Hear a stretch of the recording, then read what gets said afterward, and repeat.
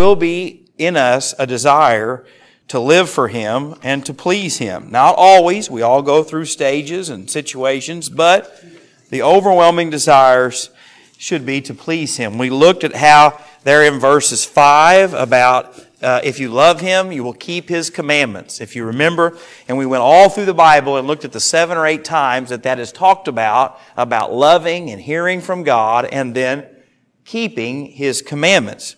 And so Nehemiah is burdened to rebuild the wall. He is burdened about what is going on in the nation of Israel. And tonight, if you're taking notes, we're going to look at how to take belief and put it into action. How do we go from knowing what to do to doing it? How do we go from feeling conviction to putting it into practice? And so Nehemiah chapter 2, and we're going to jump right in. And so if you're taking notes, and I hope that you will, the first thing I want to show you tonight is that God will put you in a place to be used. God will put you in a place to be used. Starting in verse 1 it says, and I think this is going to be short tonight, so I'm hoping not to make my liar out of myself. And it came to pass in the month of Nisan, in the 12th year of King Xerxes, when wine was before him, that I took the wine and gave it to the king. Now I had never been sad in his presence before. Therefore the king said to me, why is your face sad, since you are not sick? This is nothing but sorrow of the heart. We don't know exactly what the setting would have been here. We don't know if this would have been a giant party or festival like you read about in the book of Esther. If you remember, it was a time of wine and celebration, and he says, bring the queen, and the queen wouldn't come. So we see that, so we don't know if it's that, but yet the fact that the queen is mentioned here very soon is we don't know if this was a private gathering. But no matter what the setting was, whether it was a small private gathering or a large feast, servants were required to be like robots. They were not to be heard, they were not to be seen, they were not to be emotional. They were supposed to come in, do what they were told, and leave. And from whatever purpose was, though, Nehemiah had a relationship with this king. And we see that later on here. But the king notices that something is wrong. And let's be honest, all of us can hide it for a season, right? But if you're upset, most likely the people that know you are going to know it, right? And what he says here is, but you're not sick. So what is going on? What is bothering you? I think this is important tonight to know that if a king noticed that about his servant, how should we as God's people care and know that about each other? Right? The Bible says that we are to bear each other's burdens, that we are to weep with those who weep, to rejoice with those who rejoice. And so I think it's very important tonight that if we're going to be used by God and to find our place, we have to recognize that it's not just about me. I don't come just for me to church. I don't come to Sunday school just for me. I don't just come to be fed. I come to have relationships with other people as well. For them to be there for me in a time of need, and vice versa. And so I really think this is important because in this setting, he is aware of what's going on. And God had to break Nehemiah's heart in order for the king to find out what is wrong. Now don't miss this tonight. This is a hard truth. And I don't even like it. But sometimes God has to humble us so that we will allow others to use their spiritual gifts. Sometimes God has to allow those that we love to go through difficulty to get our attention. And if you're aware of what the Bible says over and over again and in different times and different places, that the Lord will get your attention whatever it takes. If God can get your attention through blessings, He will. If you and I, as most of us are more stubborn, sometimes God has to allow us to go through difficulties. He has to allow the idols that we have made in our life go through difficulties. And that's what we see here. Whatever Nehemiah was going through, if Nehemiah had not cared about the Jews, the king wouldn't have asked. If Nehemiah's heart hadn't been broken for the city of Jerusalem, and he would have went about his business the way it was and showed no emotion and showed no remorse, then what would have happened? Nothing. And so as God's people, I really do believe that honesty is what we need. We need to be willing to love people in their difficulty. We need to be willing to let people love us in our difficulty. And what we see here is, if he hadn't been emotional about it, he would have what? He would have missed being used by God. And so I think this is very important here in verse 2, because it goes on and says, "So I became dreadfully afraid." If you know anything about this time, if a servant did not please his master, guess what the punishment was? It was death, right? It's not like you made your employer mad and they let you go, or they put you on 2-week suspension. Literally, that's the end of things. If you remember Joseph, and there were 2 servants in prison with him, right?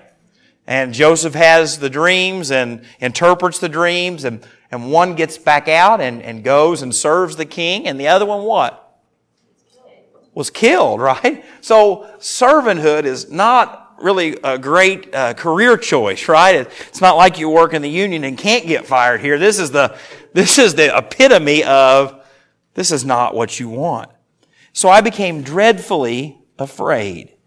And so I think it's important to see here that Nehemiah is used by God in a mighty way. But yet that still doesn't mean that he wasn't worried, that he wasn't afraid, that he didn't have the same concerns that you and I do. You see, many times we think, well, if I serve God and follow God, or if I make a mess of things, then it doesn't affect me. No, it does. Friends, all of us struggle. All of us have fears. All of us have doubts. How many of you love to get in front of people and talk in a public setting? How many of you would love to get up here tonight and teach Bible study for me? 1?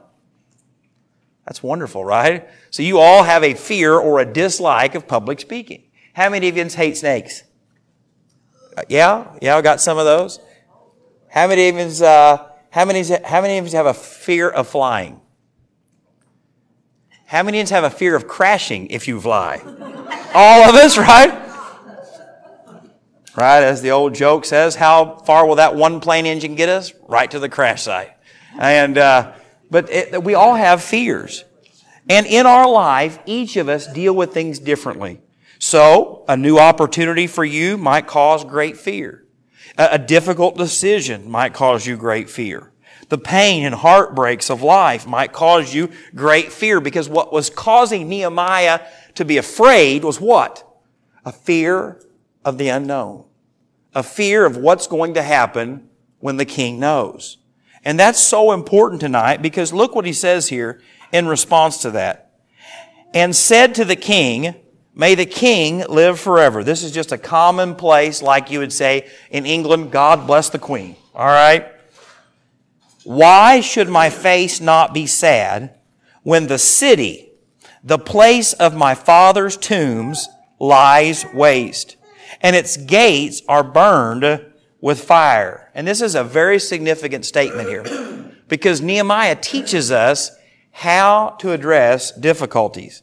You say, the Babylonians would not have buried most of their dead. I don't know if you knew that or not. They would have left them out, and many times wild animals would have ate them, birds would have picked them clean, some families would have disposed of them other ways, but burial was not a big deal. Except if you were, and you guessed it probably, royalty. Royalty were buried. Royalty were honored. And so he is appealing to something that the king would have understood. He is saying, just like you want to be buried, just like you want your royal family to be buried, he says, the place of my father's tombs, the place where his family is buried, lies waste, and its gates are burned with fire. And so what we see here is that Nehemiah is not being deceitful. Nehemiah is not being trickery. Nehemiah is trying to get the king to be able to relate to what he's going to. Now, we have quite a few school teachers in here, And you can teach a wonderful lesson, right? And it go way over the head of your students, right? I mean, that happens here every Wednesday night. No, I'm just kidding. That's just a joke. It's just a joke. But I've been in class enough to know that there were lessons that the teacher had prepared, the teacher had planned, and it was way above my pay grade, right? That happens in sermons. Why? Because you have to know where people are at, right? You cannot teach the same way to a senior in high school that you do a kindergartner. You can't teach to college the same way you can to a preschooler, right? You just can't. You have to know where people are at. And what we see here is that Nehemiah was trying to get him to relate. That's why I think it is so important for God's people that we are a place of love and forgiveness. Because why? I know what you've been through, or you might know what I've been through. I don't know what everyone's been through in here, right? Okay, I've never been a pregnant mother, and will never be a pregnant mother. And so when my wife begins to talk about pregnant mother stuff, I'm like, I don't understand, okay? But for all you ladies who have been pregnant, you're thinking, amen, sister. Swollen ankles, sore back, moody behavior, right? I'm just thinking I want it to be over, okay? Yeah. Yes. But why? You can relate to what they have been through. That's why, let me be real quick in here, okay? That is why when a parent buries a child, that they are in a very select group of people. And I know people mean well, but if you go through the line of someone who has just buried a child, whether they are 12 or 20, and you tell them that you know what they are going through, you have no idea. And I say it for this reason. You expect to bury your parents. You expect to bury your grandparents. You either figure there's a 50% chance that you'll have to bury your spouse. But you do not start out having children with the expectation that you will what? Bury a child. Same way with grandchildren. And so, it's the same way with cancer survivors. Why is it that at the high school basketball game, when they have the blackout night and they let the cancer survivors walk, that everyone doesn't walk? Because I don't know what it's like to fight weeks and weeks and months of chemo and sickness and that. I don't know. I've never been there. And that's what we see here tonight. And so tonight I want to say this. Just because you've been through it, if it's been bad, if it's been hard, if it's been difficult, if it's been good, you should understand that God can use it to make a difference in the lives of other people. And God can use what other people have been through to make a difference in your life, if you'll let Him. But look what we see here. Not only does God put you in the places to be used, God will open up the doors to go through. Then the king said to me, what do you request? Now, I don't know if you know this or not, but I am guessing that that the President of the United States does not on a regular basis ask the people that does his laundry or tells him where he is. That was uncalled for. It came out before I even thought about it. What they need, right? Why are you upset today at work? Why are you a little sad? I'm sure that's not what's on his radar. Think about the crisis in Ukraine or the prices of gas or whatever that's going on inside the president's head. Probably caring about the people that serve him is low on the list. He probably didn't go down the kitchen and be like, man, I noticed that the sweet tea was just a little too sweet today. What's going on in your life, right? The sub sandwiches were good, but they're just a little off. I wonder what's wrong with Alicia today, right? What had her sidetracked from making those sandwiches? She made my sandwiches, but it was just meat wrapped up in cheese, and it was awesome. So I should have ate the whole plate, but or the 15 pickles with it. That's true. I'll give you that. But when it was made in love, what was I supposed to do, right? So, I guess the bigger question is why is Jake craving 15 pickles? Because I had a ham and cheese sandwich with no bread. You got to have something in there, right? Pickle bite. Anyway, that's a story for another day. But you think about that, right? Why would you ask that? Because God was preparing a situation and God was opening a door to accomplish something magnificent. But don't miss this. Don't miss his response when opportunity was given. He didn't say, I answered him. He said, so what? So I prayed to the God of heaven. Even when opportunities arise, you should still seek the will of the Lord. Even when difficulties are faced to you and I, we should seek the face of the Lord. Many times what looks like an opportunity, what looks like a door to walk through, we still should pray because God might not want us to go. Or if it doesn't look like what we think it should, sometimes God will want us to go. And I said to the king, if it pleases the king, and if your servant has favor in your sight, I ask you, send me to Judah, to the city of my father's tomb, that I may rebuild it. You say, well, that's not a serious request. I mean, Ezra asked the same thing.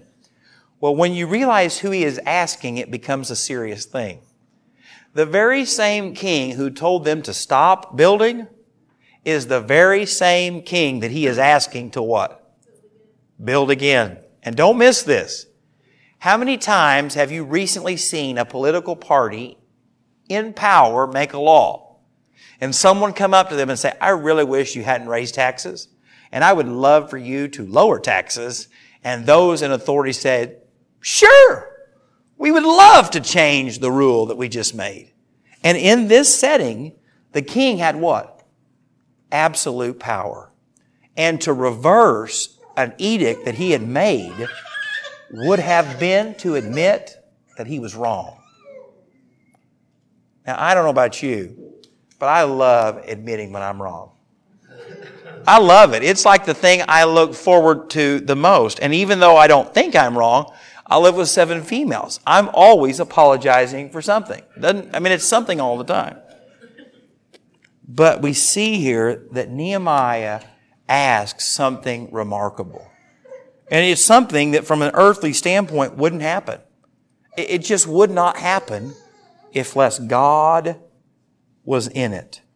Then the king said to me, the queen also sitting beside him, how long will your journey be? And when will you return? So it pleased the king to send me, and I set him a time. You see, this is why we know that Nehemiah was a faithful servant. That Nehemiah would have been a man of impeccable character, that he would have had the king's trust, because why? They're worried about when he came back. Now, if your UPS man come up this week and said, hey, I'm going to be gone for a while, and I hope that your packages get delivered here, most of you are not going to say, well, how long are you going to be gone? When are you going to be back? What do you need? Just tell us what you need. Now, I've seen the way some of you order Amazon stuff, and so that person deserves a medal for as many deliveries as they make. But that's what we see here, is there is a genuine concern, a genuine care for him. Now, it could have been selfish, right? Because as we're seeing in today's market, good help is what? Hard to find, all right? And so a servant that was trustworthy, a servant that was loyal, even if there wasn't a care and compassion for him, there was an understanding to realize that he was useful. And so I always encourage people to be useful. They might not like you, but if you're useful, that will change the game. Or, and as I tell my children about the teams that they play on, be good enough that they can't sit you on the bench, right? I tell my oldest one, be good enough that the team can't play on Sunday morning without you. And if they get tired of getting beat on Sunday morning, they'll move the games to Sunday afternoon. And guess what happens? More times than not, we have found, they'll move them back. And so I tell them, do what is good and let the Lord take care of the results. And it says here in this setting that they set a time, and so they have got a plan. They've got something to accomplish. But I don't want you to miss here in verse 7, because not only does Nehemiah ask for the bare minimum, Nehemiah asks for more. He says in verse 7, "Furthermore, I said to the king, if it pleases the king, let letters be given to me for the governors of the region beyond the river, that they must permit me to pass through till I come to Judah. And a letter to Asaph, the keeper of the king's forest, that he must give me timber to make beams for the gates of the citadels, which pertain to the temple, for the city wall, and for the house that I will occupy. And the king granted them to me according to the good hand of my God upon me." He says, not only am I asking to go, I am asking that you will send with me everything that I need. Whether it's protection to get through there, whether it's the official paperwork to get the people off my case when I get there. It's the material I'm going to need to not only build the temple, not only to build the wall, but he even asked for a personal place to live. And look at this. He asks for everything that he needs, and what does he say? And who gets the credit? "And the king granted them to me according to the good hand of my God upon me." I believe that this is one of the biggest areas that we fail as believers, and that is having the boldness to pray big prayers, to ask God to do amazing things. I think we pray most of the time, and when we get done asking for what we ask for, we put, "if it's your will," on the end of it, not because we trust the Lord's will, but because we want that to be an excuse if the Lord's prayer, if our prayers are not answered the way that we want to. Right? I believe that many times that's what happens. We don't pray with the confidence believing that God can. We don't pray with the faith knowing that God can. Now, does God always give us what we want? No. But we should pray with an honest expectation that God can do anything. That God can work and move in situations that we have long given up on. And he asked for literally everything that he would need. And he says that the good hand of my God upon me is the reason why. Have you ever prayed for something and God did more and exceedingly than you asked for? Nobody. Okay, that's terrible. Okay, I just want to make sure. Okay, absolutely. Absolutely. Well, and that's how we should believe. Now, that's not talking about like what Jesse teaches on television, right? That you send me $1,000, and I better not quote him because that's making fun of him and that's not godly. But I'm not talking about that. But we should be praying with the expectation that God can work and that God can move and that God can do these things. Because what we see is that then God puts all of the pieces into place. And I'll stop there because I know that you have something that you really want to say. Absolutely. So the question is then why do we worry about everything? Right? We know that gas prices are high and elections have consequences, and we know that there's so much going on in the world that we can't control, but yet over the last 2 years, I think we saw that fear has controlled our country. I think that today we're seeing fear is still controlling our country. As one president said, and I won't quote who he is, never let a crisis go to waste. And so we see that people understand that fear is what drives most people. But as Christians, fear should not drive our decisions. Faith should drive our decisions. That we believe there is a God in heaven who is all-powerful, who is all-knowing, who is all places, who has everything worked out from the beginning to the end, who has knowledge and control and wisdom, who is sovereign over all things. Because when we see in verse 9 is, we don't just see the planning and we don't just see the provision. We see God provide. We see Him provide. And I think that's the thing that separates God from us, right? We've heard lots of promises in our life, right? We've heard lots of people make plans, but most of the time what I have found out with people and plans is there's a letdown, right? But in verse 9, that's not what we see.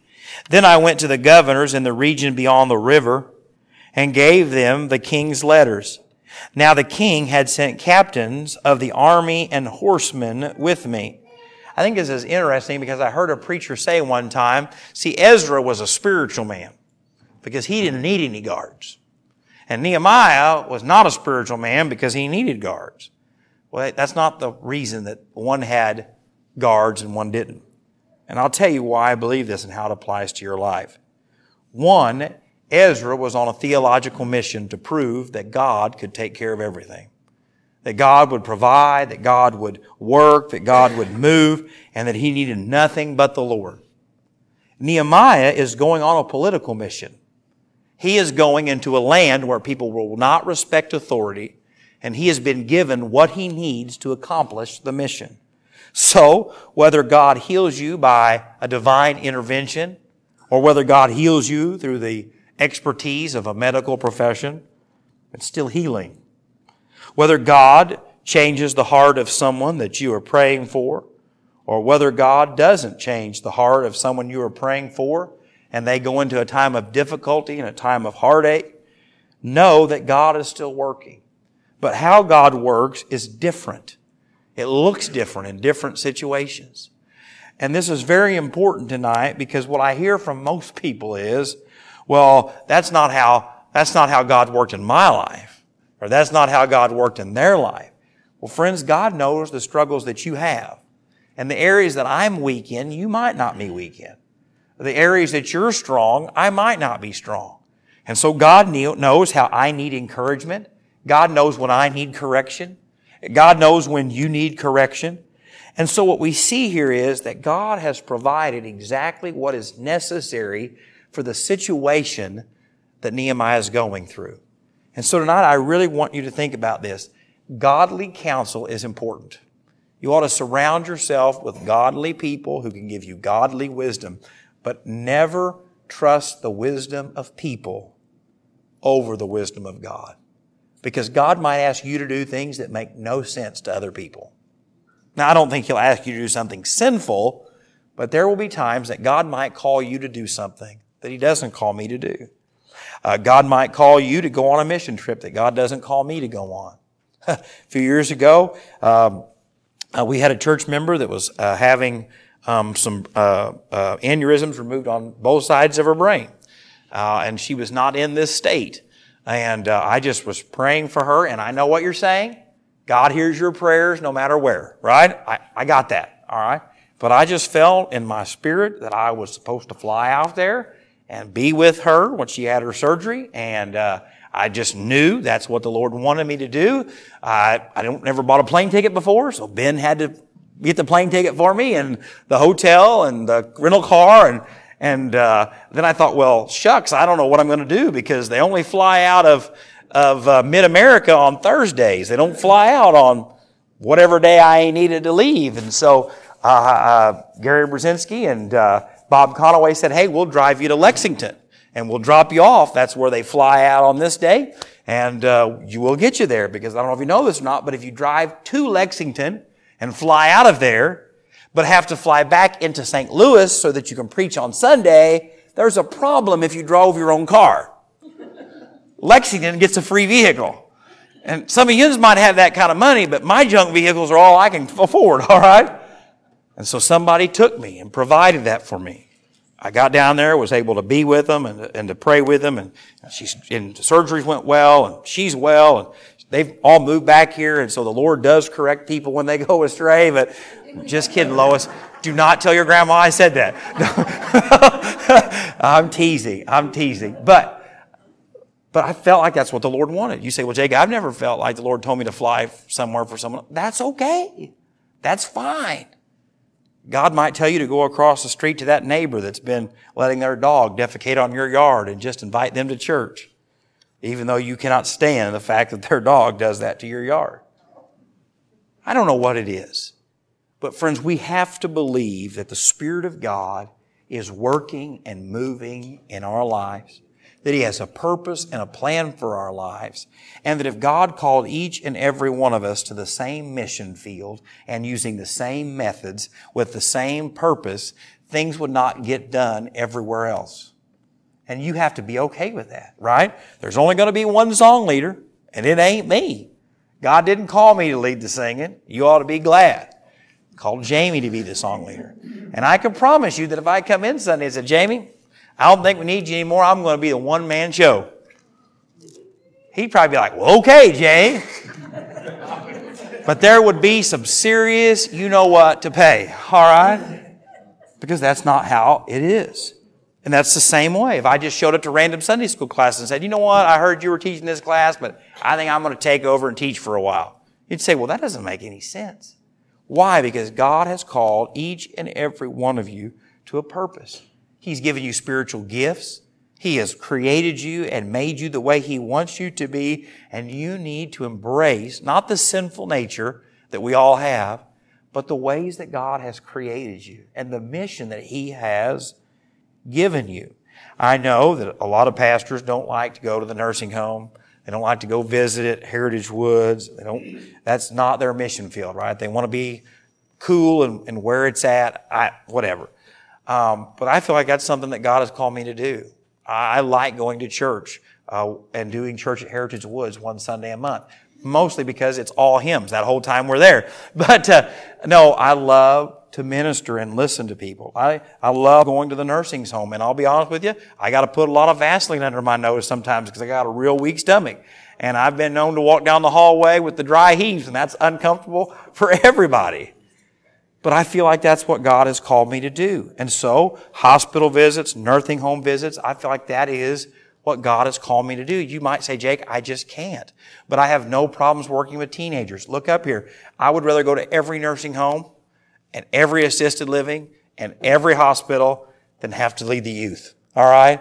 Because I don't, that's not my area. It's not my calling. It's not my gift, but it might be yours. And so I just really want you to see that God works what He wants from you, how He wants it. Because in verse 20, when Sanballat and Horonot and Tobiah the Ammonite officially heard of it, they were deeply disturbed that a man had come to seek the well-being of the children of Israel. So I came to Jerusalem and was there 3 days. Then I arose in the night, and I and a few men with me. I told no one what my God had put in my heart to do at Jerusalem, nor was there an animal with me except the one on which I rode. I went out by the night through the valley gate to the serpent well and the refuse gate, and viewed the walls of Jerusalem which were broken down, and its gates which were burned with fire. Then I went on to the fountain gate into the king's pool, but there was no room for the animal under me to pass. So I went up into the night by the valley and viewed the wall, when I turned back and entered by the valley gate, and so returned. And the officials did not know where I had gone or what I had done. I had not yet told the Jews, the priests, the nobles, the officials, or the others who did the work. You see, Nehemiah goes out and looks at the damage. He looks at all the walls that are down. And if you've looked at this picture here of the city of Jerusalem, and I know you can't see it probably from here, but if you'll come look at it, Jerusalem is built on this hill, and the original city had this lean-to for the most part down the side of the hill. When it was destroyed, this western wall collapsed. And if you know anything about stones and rocks, is they roll uphill, right? No, they roll downhill. So all of these homes down this cliffside would have been what? Crushed. And no one had done anything with it. It had just been left there. And so Nehemiah inspects the damage. He is expecting the fact, hence why when they rebuilt the wall, they didn't build it down there. They built it up on the side of the hill. And you have to be willing to find out what the problem is before you fix it. You have to be willing to recognize and honestly get before God and say, here is the problem. This is the issue, God. I know this is what you've asked me to do. I know this is where my weaknesses are. Because look what it says in verse 17, and I will quickly try to run to the end here. Then I said to them, you see the distress that we are in, how Jerusalem lies waste and its gates are burned with fire. Come and let us build the wall of Jerusalem, that we may no longer be a reproach. And I told them of the hand of my God, which had been good upon me, and also the king's words that he had spoken to me. So they said, let us rise up and build. Then they set their hands to this good work. And the final thing I want you to know is, prepare for opposition. Prepare for opposition. Nehemiah got this burden from God. He got this provision because God had laid it on the king's heart. He had got protection to go do what God wanted him to do. So you would think if God called him, God provided for him, God had a plan for him, that God would have removed all the opposition when he got there. Right? God, why would you call me to something knowing that there is going to be opposition? That doesn't even make sense. But look what it says here in verse 19. But when Sanballat the Horonite, Tobiah the Ammonite official, and Geshem the Arab heard of it, they laughed at us and despised us and said, what is this thing that you are doing? Will you rebel against the king? And I don't want you to miss this. When opposition comes, what is the answer that you should give? Right? He could have argued and said, well, the walls need to be this, or the king wants this, or all other things. But this is how he answered. So I answered them and said to them, the God of heaven himself will prosper us. Therefore we his servants will rise and build. But you have no heritage or right on memorial in Jerusalem. I believe it was Winston Churchill, and I can't think if it was him or not, but it was somebody said that if you try to stop and throw a stone at every dog that barks on you on a walk, you will never reach your destination. And friends, Satan will try to nibble you to death like a minnow, right? He will try to get you sidetracked on good things, on bad things, on busyness, when God has a purpose and a plan for your life. And so all Nehemiah says is, God will take care of us. God is going to provide for us. God will take care and finish what he has called us to do. And if you're familiar with the New Testament says that he who started a good work in you will what? Will complete it. And you have to believe that. You have to believe that no matter how difficult the situation is, no matter how broken it all seems, no matter how difficult what you're going through is, that God has a plan for your life. That God has a purpose for your life. And I really do think that that's one of the things I struggle with the most, is the simple fact of, God, do you really have a purpose in all the mess? God, can you really work in spite of me? And I think we have to get back to believing that he can.